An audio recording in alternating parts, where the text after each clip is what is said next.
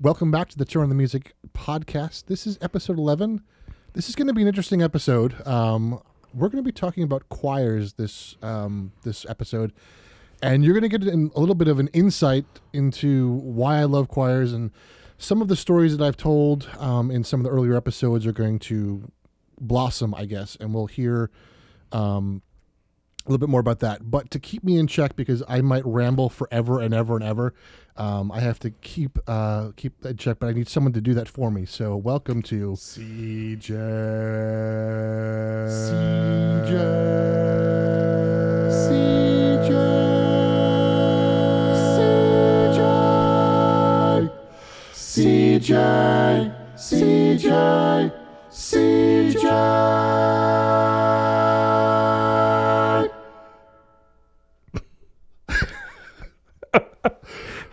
How long did it take you to do that? About an hour and a half. And you did all parts separately, or did all you parts separately? Yeah, you use a plugin? No, you did all parts separately. I did all parts separately. So I recorded like the piano version first, so I have something to listen to as a reference, and then I did. I actually did 8 tracks, so I did the first part of it and then the last part of it. But all That's parts. hysterical. That's from the Music Man, actually. You know, when the board of directors comes down looking for his credentials, goes ice cream. Yes. That's exactly what that was. So That's hysterical. Very well done. Thank you. All right, guys, we're good. Have a great evening. And good night. That was a short podcast for an episode. That's hysterical. I wanted to see how long I can go with these introductions. I think I'm tapped out at this point. So you got a fanfare and you got a barbershop opening. So suck it. Oh, now I need to figure out something to just come in on. Like, I need to think of my own intro, like a theme song. All right. Challenge accepted. Challenge by me, accepted. Created by me. So how are you, sir? I am doing all right. Your voice sounds much better this week.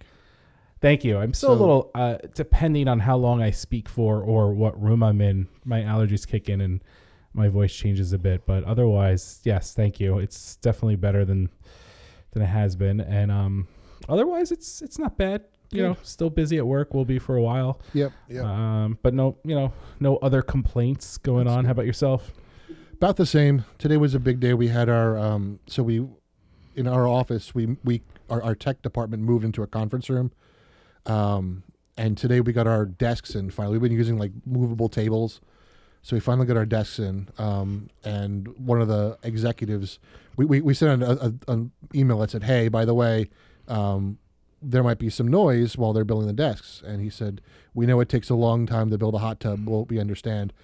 So I went, hold my beer, went right to Amazon and bought an inflatable pool and put an inflatable pool in there. And so after the desks were built, I walked into his office and I said, hey, I'm having trouble filling up the hot tub. He went, what? I said, yeah, can you come help me fill up the water? And he walked in and I had the tiny little inflatable pool. And that picture you sent me was fantastic. Just to have, and it was funny. He's like, well, this is going right on Facebook. I was like, okay. Didn't think we were allowed to post on Facebook, but okay. That's fantastic. So that's so good. I still think that you should go now and buy those plastic balls from the ball pit. Yeah, it's funny because the secretary is like, I think I have some at home. I was like, oh my god, that is all right, cool. That would be so good. And like a random rubber ducky in the middle. Just we're getting a blow up flamingo. So nice. Yeah, it's even better. Yep. So what are you listening to this week? So I wow, my voice just cracked. Puberty again. Here we go. Yeah, well, it's about that time. So I've been on a Metallica kick lately, which is kind of weird. I mean, not weird. I do listen to them, so it's not like I don't listen to them, but not as much as I have been. Like, it hasn't been like, it's never been an everyday thing. Mm-hmm. I think I had a rough day, and then I put them on just because sometimes matching that anger in a sense, or that feel. Mm-hmm. I don't want to really say anger, but that intensity helps kind of bring it back. Mm-hmm. But then, it's kind of playing around. So this is what I want to do before I talk about the song that I've been focusing on. So I'm going to play something. Okay. Yeah. Do I need to unshare? Or are you good? Yeah, I'll share it. Right, cool. I'm going to play something that I want you to listen to, and you tell me if you know what it is. Okay. And there's a reason for it, and then we'll go from there. And I'm only going to play like the first beginning of like a little part of the beginning.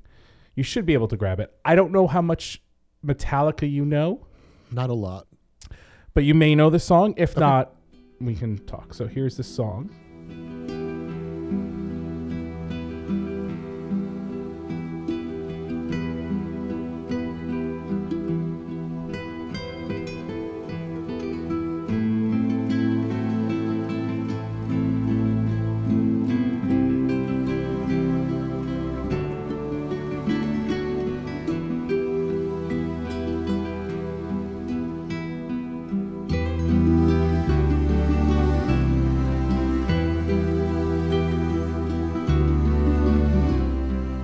Nothing else matters? Yes. Now, that I was watching the movie. This was about a few months ago, and I didn't think about it for a few months after I watched it. But the movie, The Jungle Cruise, with The Rock and Emily Blunt. Right. Yeah. Okay. I've never seen it. Fun movie. I'm not saying it's like the most amazing movie, but it was just a fun movie, and it was. That's what I think it was supposed to be, a fun adventure movie. James Newton Howard composed the music for it. So I'm watching the movie, and this is a very distinct song, because if you know Metallica, it is a distinct song. And I'm like, did they really just do this? So it is an orchestrated piece of Nothing Else Matters. There's no singing in it. And Metallica does play in it. So later on in the song, you can hear them playing. And then this is like a 1:27 seconds version that's in the movie, but then there's like a 5-minute version that he does. Okay. And it's fantastic. So the reason why I wanted to play that is because if you listen to the beginning of the actual song, it's pretty impressive how close he keeps it. So I'm going to play the actual song now, the from their album.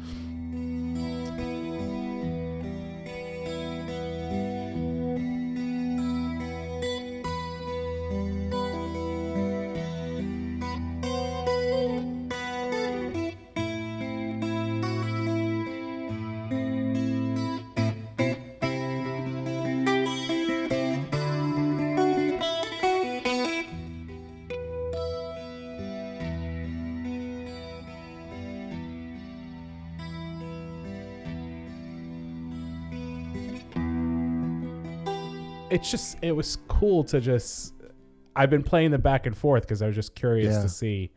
And it's impressive. Very interesting. Yeah, it is. And I mean, the introduction of like having Metallica play in the piece for the movie was just, it was very cool. So, it's actually not a bad, it's not a bad soundtrack. I enjoy it. This is probably one of the more heavier songs in the sense of what's being played. The other ones are a little bit more up and fun, and there's a couple of songs that based upon the mood of the movie, they fit the mood. But it's a great soundtrack, but it's just fun to have that as a part of it. It's a Disney movie, so when I first heard it, I'm like, really? They put Metallica in a Disney movie? Wow. This is fantastic. It was a cool thing. So I've been listening to this album, and I actually really like the song Nothing Else Matters. So you need to learn it on guitar, and we can do it acoustically. All right, cool. There's your challenge. You got cool. You got about a year, so figure it out. Sounds so yeah. So it's that and More Than Words, right? We're gonna do that one. More Than Words, yes. We need to do More Than Words, and I gotta either grow my hair really long or my beard really long, so we can look like either like ZZ Top doing it or something like that. But so I've been listening to that album.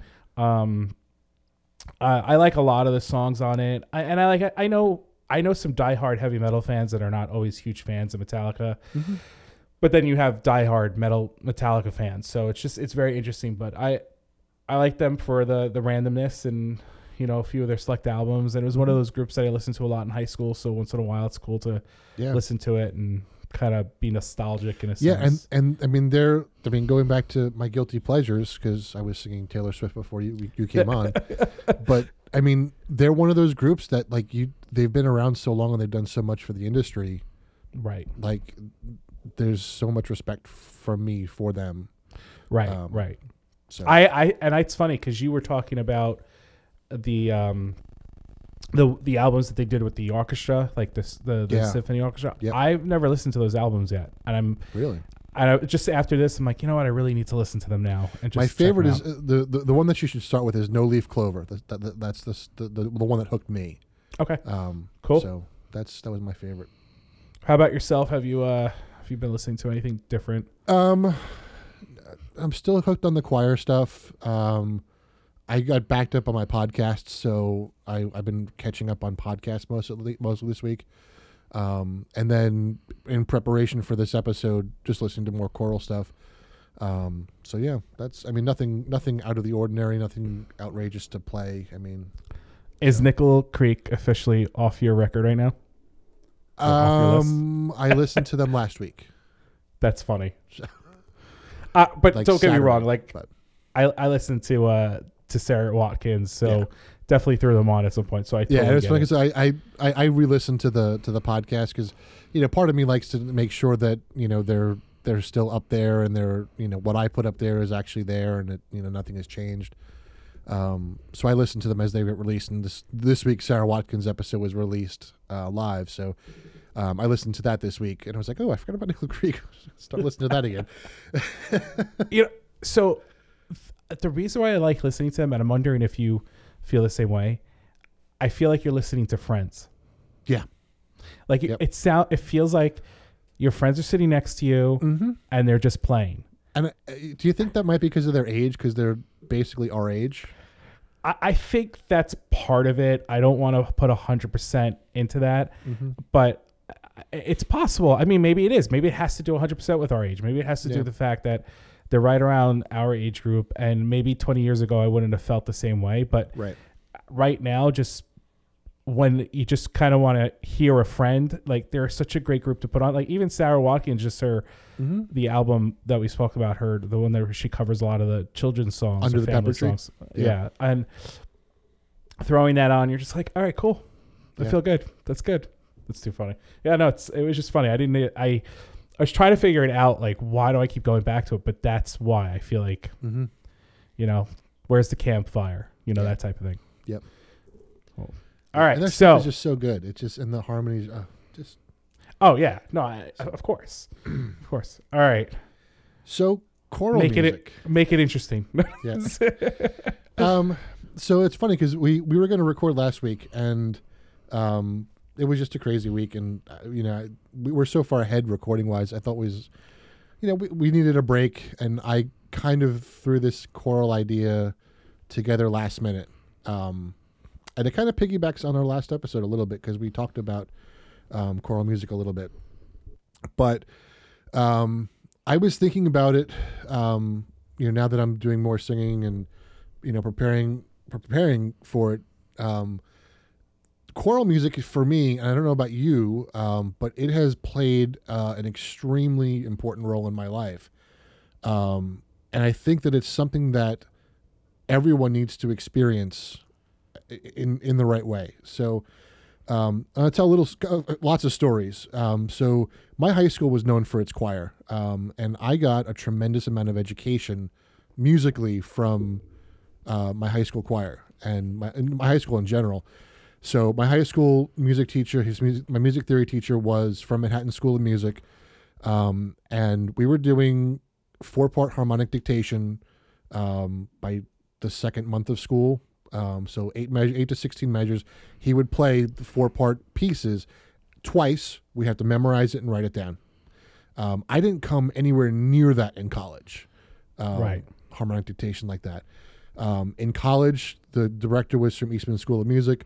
We were doing 4-part Bach chorales by the end of our first year, singing a cappella with solfege syllables, movable do. Again, didn't come anywhere close to that in college. And so my first year, I played piano for a long time, but my singing was nowhere near where it should have been. And having the ability to read all of that stuff has really served me well in my, I've made a lot of money, not a lot of money, but I've been able to put food on the table just by being able to play and sing in choirs, because churches need that. And, so a lot of churches pay me to do it. In fact, tomorrow I'm getting paid to play a rehearsal. And I wouldn't have been able to do that without my training from high school. But on top of that, the group that I sang with in high school was a really special group. It was really more like a family. And my junior year in high school, my father passed away. And the amount of people that I had never talked to, like I knew who they were, but the amount of people that came to the wake, like called me and was like, "Hey, just want to make sure you're okay." Like I don't know these people well. I mean, like they took the time to do that. It was amazing. So that really kind of started to cement this family choir thing for me. And I've always been drawn to the music. I mean, the stuff that we sang. We were lucky where we didn't really, because our director was there for almost 20 years at the point, and he had made such a name for himself. We were able to do whatever music we wanted to do, regardless of religion or whatever. Like it was just, as long as it was done well, they didn't care. So we did parts of the Messiah. We did, Brahms, stuff. We did, Mendelssohn's Elijah. We did Chichester Psalms. We just, so much religious music that a lot of other schools couldn't have gotten away with. Right. So I was exposed to a lot of really great music because of that. And in my junior year, so my father passed in September, that summer, the following summer, we went to Sweden. We toured through Sweden for 2 weeks. We sold out 3 concerts. In the past, the choir had done ACDA conventions and won multiple, so that was really my foundation in music. And that's really kind of what got me to stick with music. And I started, in our first episode, I mentioned 2 things. I mentioned, one of my fondest performances was a concert in Sweden.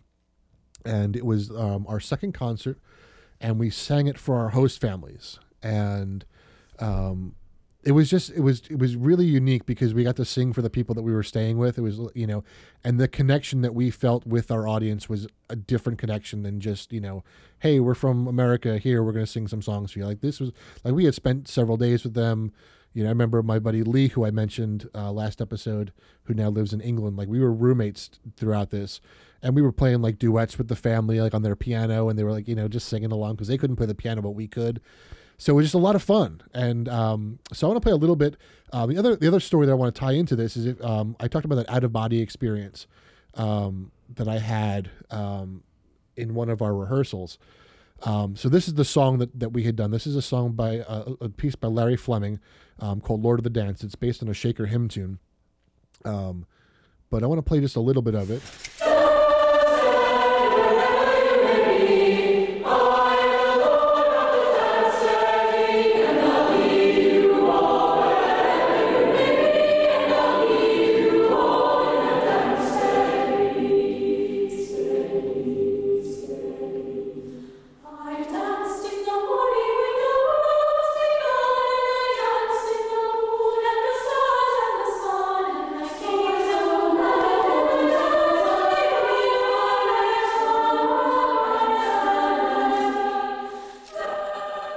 So that was one of our traditionals. It was one of 7 pieces that we did every single year. It was we used it as a training piece for the new folks coming in, just to kind of get everyone up to speed and move forward.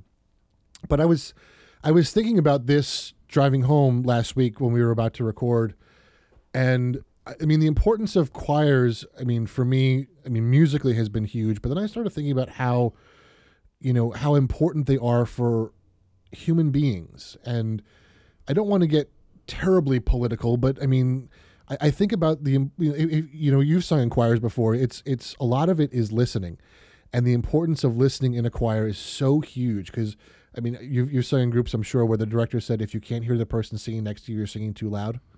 Oh, of course, yeah. That's like a staple. And then it's like, because there's a lot of things that you need to match. It's dynamics. It's vowel shape. Because just because you're singing an ooh vowel doesn't mean the person next to you is saying the same ooh vowel. There's such a discrepancy, and a range of ooh vowels.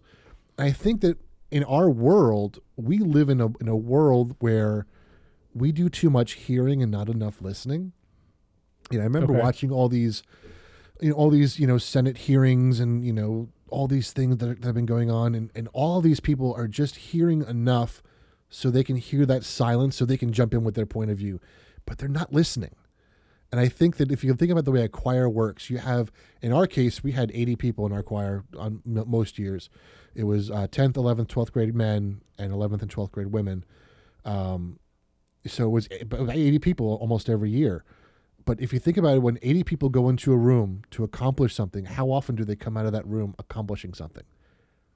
Right. No, it's a very think about like your meetings at work. Like you go into the same room. Like how often do those meetings accomplish anything? Right. No, I totally agree. I think that the idea of being in a room with however many people, you are now sectioned off based upon your voice. I was always in tenor. I know that you were. I sang bass until college. Yeah. And then, I did some baritone, like high baritone, whatever. And and depending upon the group small enough, I would swing into alto at some point, just because of what was needed. But yes, definitely listening, definitely making sure your voice blended, definitely making sure that the person on your right can be heard and the person on your left can be heard, so you're not singing too loudly. Right.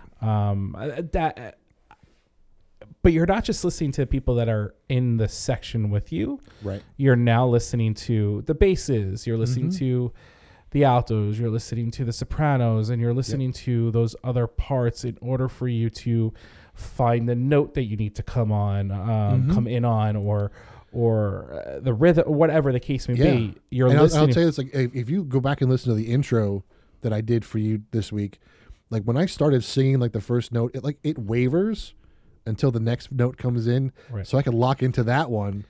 So like I was listening for something, but there was nothing there to listen to. Right. So as soon as that second part came in, I knew I had something to listen and lock into. But that's the importance of listening, Right. And it's also, it's funny. There's also the importance to the silence.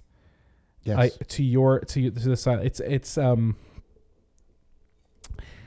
I forget the sound of silence. That song, right? Yep. I was listening to it. Now, I don't know if it's ever been put into a choir form, but it would be very interesting to hear that song in a choir form, and how would you break it up?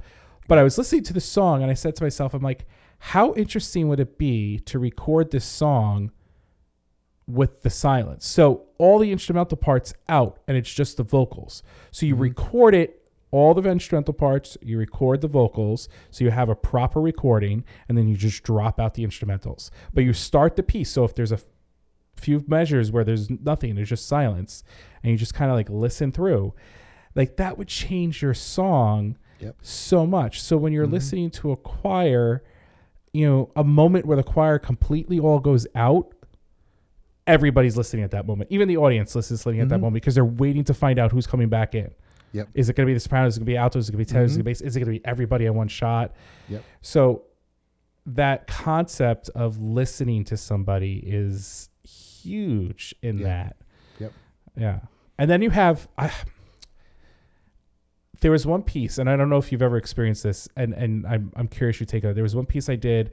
It was an all-state chorus. I think it was my 12th grade year in high school, and we were upstate, and we were doing this song, and I forget who the conductor was. It was a doctor something, fantastic conductor. And he chose a song, and in the middle of the song, and I think it was Brazilian or Spanish. It was like, I think it was a Latin language. And at one point, the tenors and the basses had a point where it was like 3 or 4 notes that we sang, but it was freestyle. So you could sing it as fast or as slow as you wanted. You always sang those 4, and there was a certain words. And and the guy next to me sang it slow because he couldn't get the words out. The guy next to me said it, and I was doing it because I was comfortable with the Latin language. I was just going through that. Like I was just, it was just interesting because you're listening to everybody do it differently. Yep. But then I heard the recording, and I'm like, it sounded like rain. Really? So my question to you, or my statement, and if you agree, have you heard a chorus or listened to a chorus or done a piece where you're singing and it creates this whole other sound? Which I know you talked about that moment where you had an outer body experience, but have you ever sang a piece where it created this sound of rain or thunder. Or ever done that before? No, I've never done that before. That was one piece, and there was one other piece I did. It was called Ezekiel Saw the Wheel. Yep. I don't know if you've ever done that song. There And my so voice many is going up. There are so many versions of it. I've Right. done like 3 or 4 different versions. So the version I'm talking about is there's the middle section. It comes in a round, I think I know which one you're talking about. I've never done this one, but I've heard it. and it sounds like a wheel. Yes. Sounds like a wheel moving. That's all listening. Yep. It wouldn't have worked if it listened. So, which makes me want to hear more about your story of the Outer Bound experience, because I'm wondering if it's that similar feeling. Because who knew that saying Latin words in whatever pace created this kind of rain feel to it in the song? Yeah. I want to see if this is the one that you're talking about.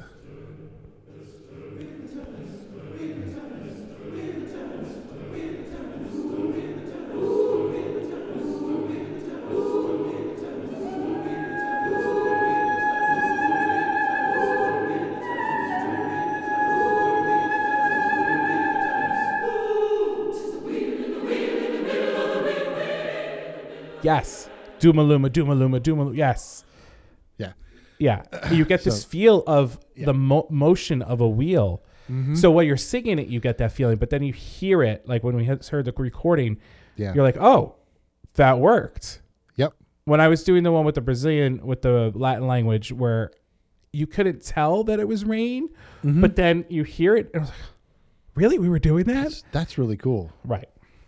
That's very cool. So it's just, it's like you were saying, but I'm curious to know more of that outer body experience. Was that recorded too, or no? It was not recorded, unfortunately. It was just, so it was a rehearsal. It was just, so our last rehearsal every year, what we would do is we would get into a circle and we would thank people for something. We would express gratitude to someone, something, sometimes it was just gratitude towards music, and other times it was, hey, we had what we called octets, which were groups that we would rehearse outside of groups, and I led like 6 or 7 of them one year. So people would thank the octet leaders for teaching them the music and staying after, and sometimes it was running rehearsals or accompanying rehearsals, or just for just being there during a tough time. So that's how the rehearsal started. And Sandy Valerio, who was our director, graduate of Eastman School of Music, one of those people that are, that I look up to because of his talent and his skill, but also because he's one of those people that, I mean, we've talked a little bit about it, that reads energy really well. And, he knew that day something was going to happen. And he was able to capitalize on it and give us an experience that I haven't had since. What were you singing? Lord of the Dance, the piece that I played. Okay, so it was the same dance that you guys. It was the same piece song that you've done before. Yep. It was just done in a circular group. Yep, we were sitting in our room, and it was just a giant circle. We did most of our rehearsing in circles because it's easier to hear other parts. Yes. Were you separated? Now, in a traditional choir, you're usually separated like soprano, tenor, bass, Nope, not and us. alto. We were always mixed. We were mixed, okay, which makes sense. Mm-hmm. And because I think that's a huge thing too, is to be able to hear those other parts. Yes. And it's funny because I've done this with a lot of groups where, like, I say, okay, I don't want you to stand next to the same voice part, and they all freak out. They go, oh, we can't do that. And then they do it. They go, wow, it's so much easier to hear, my part. It's like, yeah, I know. But part of that is that, and this is something that Dr. McRoy always talked about when we were in college. He would always say, don't play louder, listen louder. Right. And it was the same concept, because now you're freaking out that you don't have that part next to you. You don't have that crutch anymore. Right. You need to focus more on listening. And that's a skill that I think we're lacking today. And, I mean, just singing in this group, this choir that I'm singing in, I noticed it, and I was not listening either. The basses were, we're working on the Amen of Handel's Messiah, and the basses were singing so loud, and I went, wow. I said, I'm over singing because of them, Right. and so what I've learned in the past is I can actually help influence them. So what I started doing is I started singing louder, and then I started singing softer. So they got used to hearing my part, and then when I started singing softer, they went, oh, I can't hear that anymore. So then they started backing off, Right. and singing more musically. Yeah. So I'm able to influence other parts by doing that, which is kind of cool. But I mean, the concept is you need to listen more. I think that understanding of discipline that's kind of instilled in you in the music, I think that's what when you're in school and music comes to you. I'm not saying everybody has to do music. I'm not saying that at all. There's some people just it's not their thing. Yep. Or they don't sing, or they feel like they can't sing, or they feel like they can't learn an instrument, whatever the case may be, and you step away from it. But I think the idea of introducing kids to music in any way, shape, or form where it requires them to listen.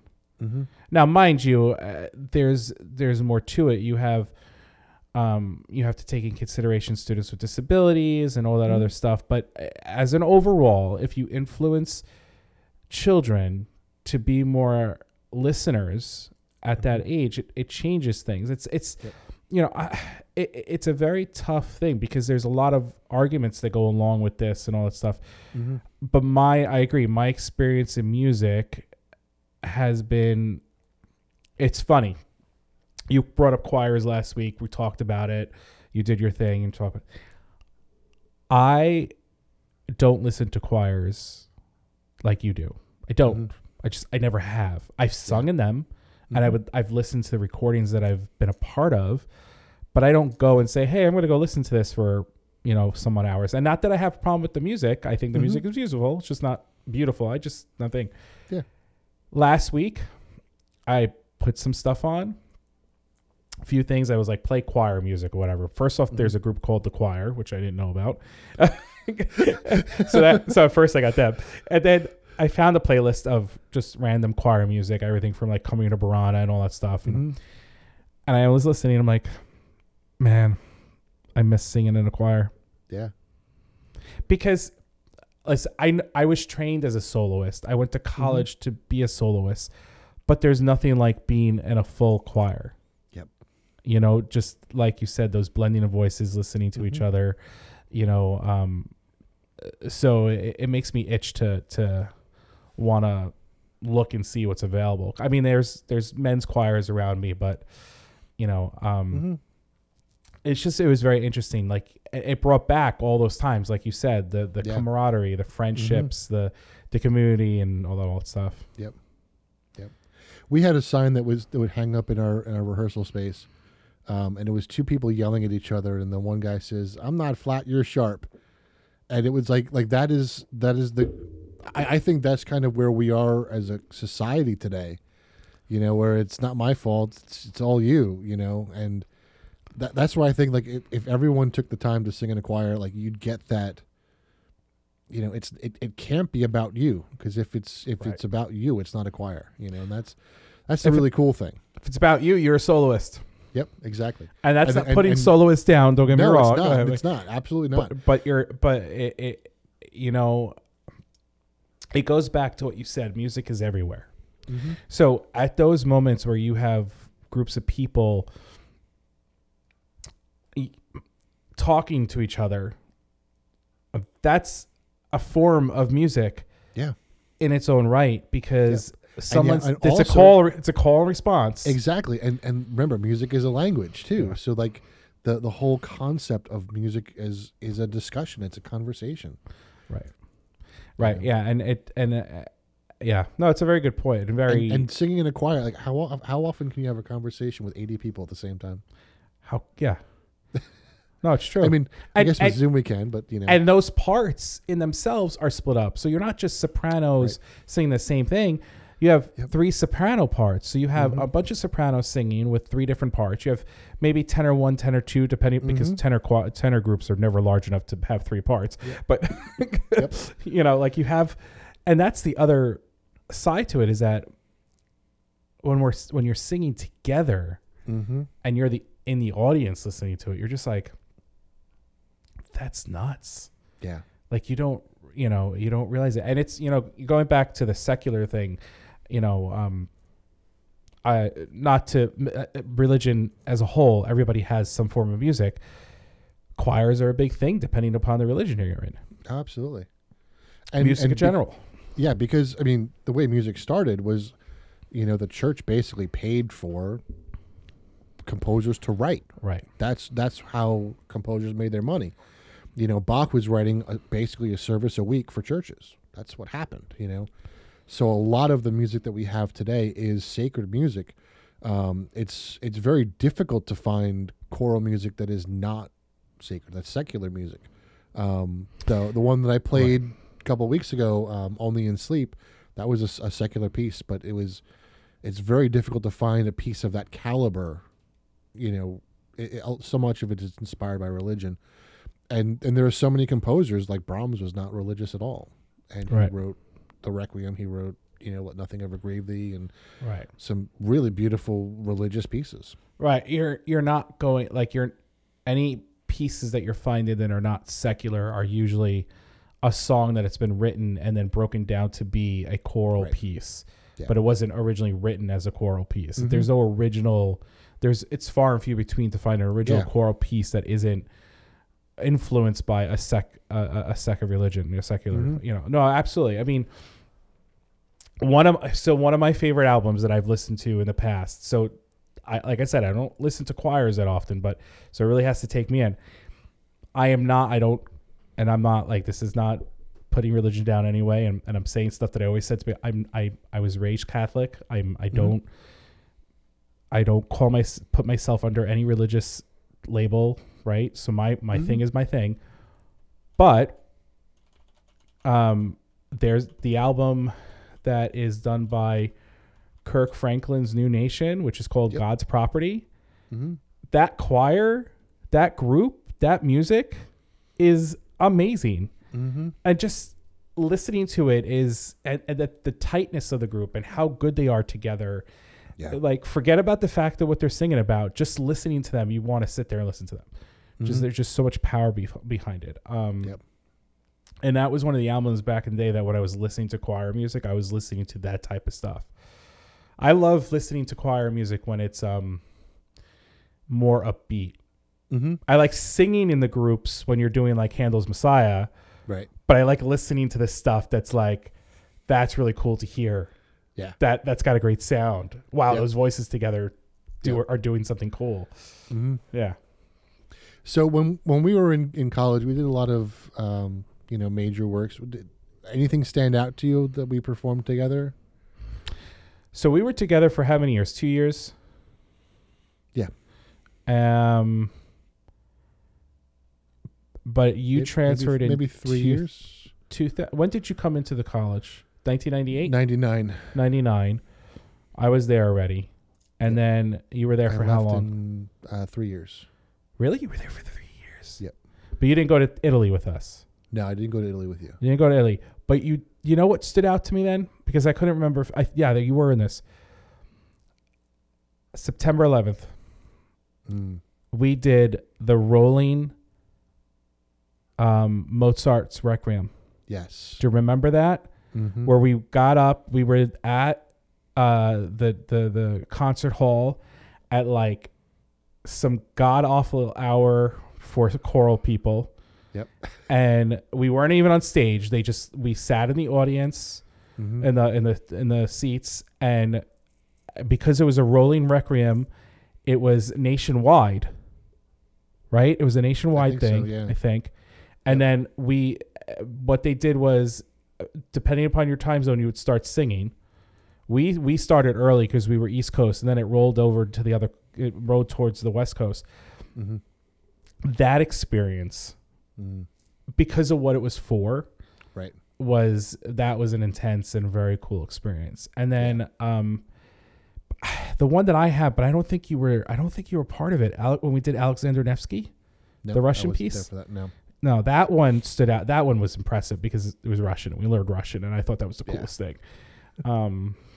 What else did we sing together? There's so many. Carmina Burana. That's when I had a high C. Yep. I actually had the high C. I don't know if I still do. I might. Not the drink, the note. As I drink and spit up all over my microphone. Yes, not the drink, the note. We did Bach's Christmas Oratorio. That's right. We did do that. That was, all of them were really good. He chose really great pieces. He really did. We did the Brahms Liebeslieder waltzes. Mm-hmm. And then, were you in chamber singers? My second and third year I was in chamber singers. Chamber singers was cool because we tightened up, the groups were tightened up, and we did some more. Arvo Pärett's Magnificat we did. Yes. That's a great piece. That was a great piece. Very difficult to sing, but a great piece.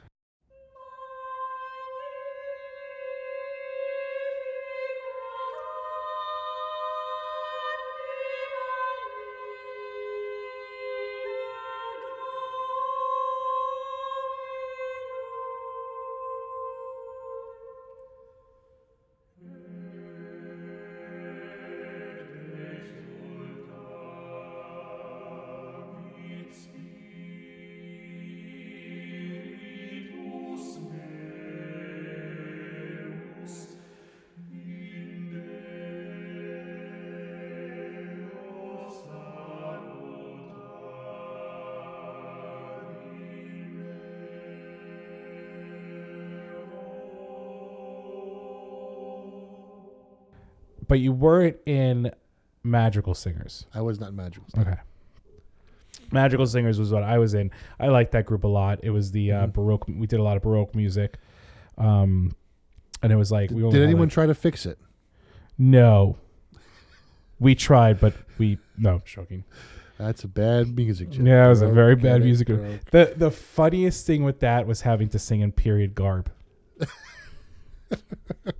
Definitely. And it's funny because I laughed at that, and then when I graduated college, I got a phone call from my director from high school, Sandy Valera. He was director of the Old Bethpage Village Singers, and he was retiring, and he recommended me to come in and sing with the group. So I was in Old Bethpage garb, Yeah, but that's not as bad as walking around. It's not walking around in a tunic and tights. That is true. That is very true. A tunic that was almost a mini skirt and tights. Yep, that's very true. Yeah, but that was a lot of fun too because that puts you at a different level because you're only about 12 singers, 3 to a part. Yep. Mm-hmm. And the way that some of that music was written, I was singing alto okay, I have a question for you. Sure. So we're talking choirs. Now, we talked Carmina Burana. O Fortuna was that grand piece where the tenors hit the C's for a little bit.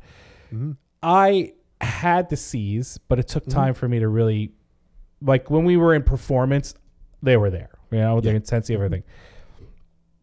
Where do you stand on falsetto? And I ask for one reason. So for those of you who don't know what falsetto are, you probably have heard people do it and just not realize that they were doing falsetto. You heard it in the intro because my high A was falsetto. Right. So falsetto essentially is you're out of your vocal range of your high notes. It's mainly in guys that really that this hits in. So people will argue that women have a falsetto. I say they don't, because I think, is it biologically or scientifically? One of the two. Still, biologically is scientifically. Yeah. So basically, if you think about the way falsetto actually works in the male voice, it is similar to the way harmonics work on an instrument. Right. Where not your full vocal cord is vibrating. It's just a portion of it. Mm-hmm. So it's very similar to like if you mute part of a guitar string and play it without actually pressing the string down, it creates that harmonic tone. That's essentially what falsetto is. From what I understand about the female voice, their vocal cords are not long enough for that to actually physically happen. Right. And it takes an incredible amount of control, and I don't know anyone that can do it because their vocal cords are shorter. Right. And different shape. So I don't think that it's possible. That's what people have told me. Women have what they call a whistle tone, which is similar to a falsetto, but the full vocal cord still vibrates. It's just an airier sound. So I to put that in layman's terms and not use all the musical terms, when everybody makes fun of singing high voice, when they're being funny and going, oh, that's falsetto. That's falsetto. That you're just where you're shifting your voice. But so I have I have two friends that are opera singers. So maybe when we get their interview going, because we have to schedule that, we can ask them. Yeah. Be a great question. So my question to you now, where do you stand on that in a choir setting? For example, for me, when I was still training my voice and finding the right professor to work with, and I think all my professors I worked with were fantastic. They just took me to different levels. Yeah. There were some notes that I was still training on. So I'm going to use that high C in Carmina Burrata, that piece. I had to hit that with a falsetto here and there when we were practicing. Yeah. Of course, like I said, in the middle of concert, the intensity, everything that's going on, I was able to hit that note, and clearly and comfortably. It didn't hurt or anything like that. Where do you stand on using your falsetto voice? I think it's extremely important in terms of building your voice. I don't think it matters whether you're singing full voice or falsetto in a choral setting, because it doesn't. I mean, it's part of the music, and you can color your falsetto in a way that it would sound full voice. True. You can add a mixture of head voice and chest voice into your falsetto if you really want to do. True. So I have no problem with it. What about in a solo setting? A solo setting, I'm a little bit more strict, I guess. Right. As long as it's a good sound, I have no problem with it. Like, I don't know if I would sing a piece where it required me to go into falsetto in a solo setting. To your point, I would feel more comfortable in a choir because, yes, I could tailor it to that sound and make it work. Right. So I'm just curious. I know some people don't care. If it's blended right, you won't know the difference, and it works. Yeah, exactly. I'm sorry. I was going to say, it's a weird person to bring up, but I think his control is amazing. Jack Black. Yeah. If you think about his falsetto, when he goes into falsetto, you don't know that it's falsetto sometimes because he is able to color it in a way and focus it and project it in a way that it is perfectly acceptable. Yeah, no, he actually has actually has very good control of his voice. Yes. Whether he was trained or it's a natural thing, I want to find that out. That's one of the things that we need to research. We should, yeah. I think because of who he is, he doesn't get enough credit for what he's capable of doing with his voice. Yeah. Even Kyle Gass. Kyle Gass is put, as a musician, and as a singer, he's great too. Yeah, he's got incredible control on the guitar, but then if you listen to some of the pieces they've done together, he's the one hitting the high notes. I mean, you pointed it out in one of the pieces on their, I think it was their tribute album. I forget what the album. It's like the last piece. I think it was the City Hall piece, and there's a piece where he's just riding a note for like a good few beats, and that's musician wise, they're fantastic. And it's just like Weird Al Yankovic. Okay. He decided to do parody music because he thought it was fun and he's a comedian. But when you actually hear him sing and take a moment to sing his voice, his control is incredible. His musicianship is ridiculous. And I think that we don't take into consideration that because we see that as more of, it's entertainment or whatever. Yeah. But yeah, no, it was one of the things because I trained my falsetto in order to help me with my vocal range. Yep. That's one of my professors told me, and I thank that professor. I think now he's like the head of music in one of the schools upstate. But that it was just, and that was another question that came up. Like someone was like, "Oh, I don't know if I like." I don't know. I think like you said, I think if it works, just go with it. Just enjoy it. So we had my buddy Ethan, who I'm trying to get on the podcast. His dad was actually a voice teacher in our area. Still I started is, studying right? with him. Yeah, still is. And I studied with Ron for a while when I was in college. And when I first started singing with him, he's like, "Listen, I'm going to give you something to do for the next month. I'm going on vacation." He says, "I want you to sing falsetto and nothing but falsetto for a month, and I'll see you in a month." And he was absolutely right. I mean, he was talking about how falsetto helps sharpen your vocal cords and make a better focused sound in your regular voice. And his whole point was that the way falsetto feels for a guy, there's really no tension in your throat and your face, and that's what regular singing should feel like. He said, "So you're gonna sing falsetto for a month, and I'll be back from my vacation. We'll come back and we'll figure out what to do next." I'm going to do that now. I'm going to sing falsetto for a month. And what's funny is like now that I'm getting back into singing, one of the reasons I was singing Taylor Swift and Carly Rae Jepsen was because I need to start singing falsetto more. So That's I was singing hysterical.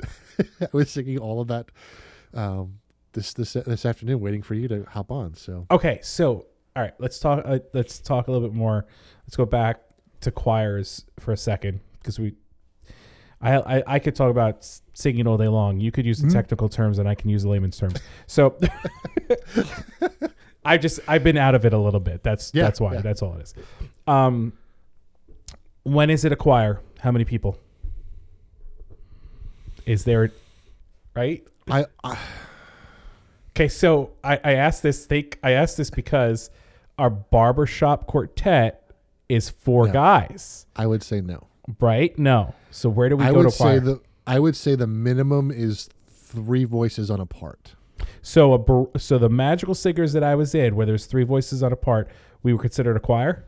I would say yes. I'm gonna Google this. What makes you say that? So, because of a lot of choral music is written in 8 parts. Most of it's written in 4, but there's the exceptions are 8. Very few pieces are written in 12 and 16 parts. So, my cutoff is that if you have a piece that's 8 parts, you have at least 1.5 people on a part. I guess maybe the answer is maybe 16 is a better answer than 12. So, okay, so I just typed it in, and this is the randomness that came up because it's going to your conversation. The first thing that comes up, which of course is Wikipedia, so it's hard to kind of go by this, but it says a chorus, choral society, or a large ensemble is usually a choir of 40 or more singers, right? But then you scroll down, what makes up a choir? Body of singers with more than one voice to a part. Okay. More than one voice to a part. So to your point, 3 or so to a part. Yep. And then you have some of these that are like 20 to 36 singers or, whatever like that. Right. So if you take the average of 4 to 8 parts per piece, that's 16 people would be the minimum. So so in that low teen range. Yeah. It was just because it's very interesting because you don't think about that. Right. You think of a choir, you think of this large group of humans standing on a stage and singing when you don't need to have that large of a group. Yeah. And there is a group called the 16, and they specialize in Baroque music. They do Bach cantatas and stuff like that. They're an amazing group. But at that point there's 2 on each part. When the piece is 8 parts. So it's really funny. I just typed it in. I was getting the Oxford Dictionary, whatever. It says an organized group of singers, typically one that takes part in church services or performs regularly in public. Interesting. Yeah. There's the other debate: is it a chorus or a choir? Right. Okay. So go in and explain the difference between that. I don't know that I don't know the difference. So so choir, an organized group of singers, It's typically probably more sacred music than a chorus. It would be my guess. So let's see what they say for chorus. The beauty of Google and being able to type it in real quick. And so a chorus, a part of a song that is repeated after each verse. Okay, so that's breaking down like a pop song or whatever. Mm-hmm. Number 2, a large organized group of singers, especially one that performs together with an orchestra or an opera company. So a choir is seen more as secular, whereas a chorus is seen more as a whatever. Like you're just singing whatever. Gotcha. Interesting. So choirs, which would make sense as to why in education they're called chorus and not a choir. Mm-hmm. Because you are taking that secular part out of it. Right. Which goes back to your point that if we listen to each other, we'd be more of a chorus of people versus just people yelling at each other. Yep. Wow. It's a little bit of philosophy thrown into this episode. You know, the last episode was too fun. We had to get back to get serious for a little while. No. Yeah, as you come in with a theme song for CJ, that guy. So choirs. That was not a chorus or a choir because there was only 4 parts and one person. Do you have a chorus or choir/chorus that you prefer to listen to, or do you kind of just go based on the music? You do. Yes, I do. So there are 2. Both of the choirs or schools I wanted to go to when I transferred out of Post. So we never talked. I don't think I ever told you why I transferred out of Post. You were just getting away from me. Well, that was a big part of it. Paused it. It's like, oh my, he found out. Who told him? Who told him? It's in my transcript. By the way, this is your fault. So I was about to start choral methods, my last year, and Dashna went on sabbatical, and his replacement I did not like. So I did not. That's right. He did go on sabbatical. That's why I left. What year was it that you left? 2002. Was it it was the first semester of 2000, fall semester? Yes, I finished the spring of 2002 and I left fall of 2002. Okay, ironic part to this. It's the spring of 2002, I've been out sick for 6 weeks. Respiratory, bronchitis, respiratory. I just run out. He was willing to keep. Was it COVID? No. So I withdraw from all my regular classes, and he was willing to let me stay in just so I can maintain my scholarship because I did have a little bit of scholarship. And I was like, that's awesome. Thank you. I appreciate that. I went to the community college in that fall semester when he was on sabbatical to make up the courses that I needed to make up from the spring to. That's really funny because that was the other reason. That was why I did it, because I knew he wasn't going to be there. Yep. And when did you first meet him? He did an all-state. We were both in that. Yep. That's where I met him. Yep, that's where I met him. I didn't meet you though. No, I didn't meet you either. No, but we were in the same one. Yep. Yeah. Yep.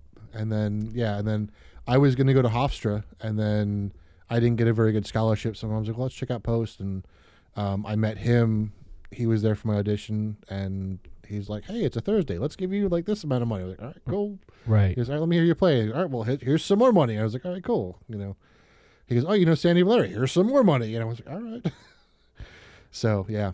That's too funny. Yep. So that and to say that that meeting him there was the reason why I was willing to go to Post. Mm-hmm. I did audition for other schools, and yep. At the time my SAT scores weren't the greatest, and yeah, that was my thing. My SAT scores weren't great. Some of the schools were like, nah, you don't have the SAT scores, even though we think you're a great voice, we think you're talent, you think we're not going to take you because you don't have the SAT score. Where he was like, all right, cool, let's do it. So to get back to your original question, yes. the choirs that I listened to St. Olaf, which was one of the main Okay. choirs that I wanted to go to. They're out of Minnesota. The Concordia Choir again in Minnesota. The other ones I listen to are the Nordic Choir. They've gone through some director changes.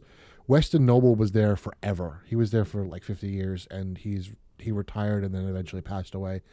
And they've gone through several directors since then, and they really haven't found their way back to where they were. But when I was in high school, we went to the Nordic Choir. That was one of our field trips. Was we went to Alice Tully Hall, saw the Nordic Choir. And it was one of the most amazing concerts I've ever seen. I remember, they got up, they did a piece called Prayer of the Children, and it was just men. And I had never heard a men's chorus sound like this ever in my life. It was unbelievable.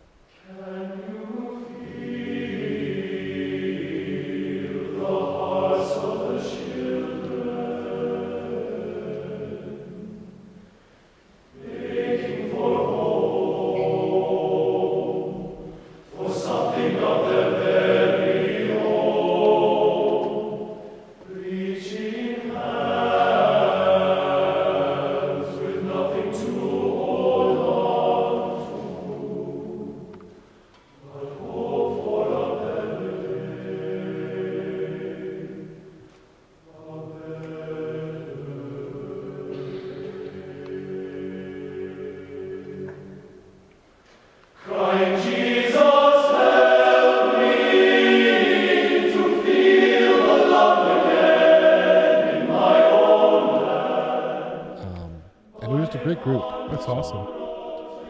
But yeah. I couldn't say. You know what it is? I guess for me, I don't have a specific chorus or choir that I listen to, Mhm. but because I do enjoy opera, just listening to an opera chorus is just. There's just something about it. I don't want to say the Met. I mean, my grandfather sang at the Met in their chorus for over 40 something years. Mm-hmm. But it's not just that. It's just those choirs to me. And I think part of that was there was an ambition of mine to audition to potentially be in it. And, for certain circumstances, I didn't make that decision. I didn't do it. I didn't audition. Part of it is just because, seeing that there was like no work-life balance with Right. a lot of those. I just, Mhm. I didn't want to do that, but I just miss, like, just within the past couple of weeks, like I said, just missing kind of singing with a group of people Mm-hmm. that have Yep. that same mentality while you're there. Yep. Yeah, that's cool. I like this.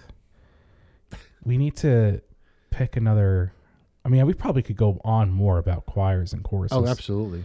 Yeah, we certainly can. Like touching base with like playing in a symphonic Mhm. band or orchestra and all that good stuff. Yep. What else? You got anything else you wanted to share or add to it?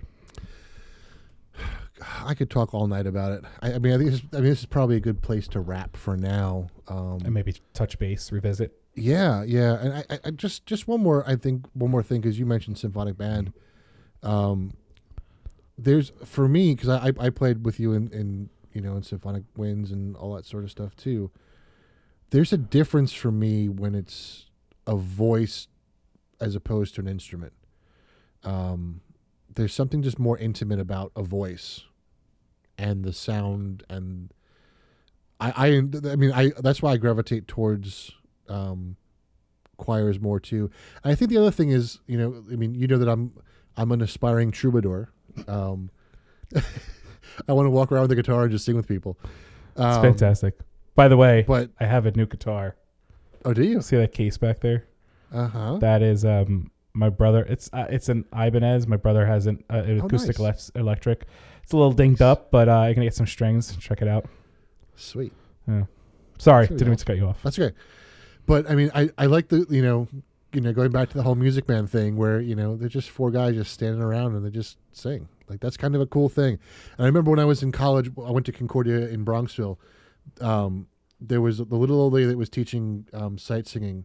She told me about this church that her sister belongs to. It was a church of like non-musicians. They had no organist, but someone had a pitch pipe, and every week they sang 4-part harmony because that was just the tradition of the church. And like that doesn't happen. Like that's awesome, you know. Doesn't. But the fact that you can make music without an instrument, you know, just a couple other people is just cool to me, you know, and that's. I think that leads us into talking about a cappella music at some point. Yes. Well, we don't really have a topic for next week. Well, I was gonna choose an artist spotlight, but why don't we talk about a cappella music? Why don't we go a cappella music and bring in some and just share some artists on that? Yeah, sure. I like it because that takes us away from the instruments, but kind of brings the instruments back in a different way. Yep. I think we have our topic for next week. I think we do. Awesome. We'll figure out we'll fight for who's doing the research on this one. I think we should both just do stuff. That's a good idea. We should both do it. Both do it. Yeah. Awesome. All right, cool. Anything else? Because I don't have anything else. No. I think we should wrap it because we're about at an hour and I don't want to. The listeners love it. All right. I hope they love it. Who's what song are you gonna play at the end? You have something yet? You're gonna just. I do. I'm gonna play one of my all-time favorites.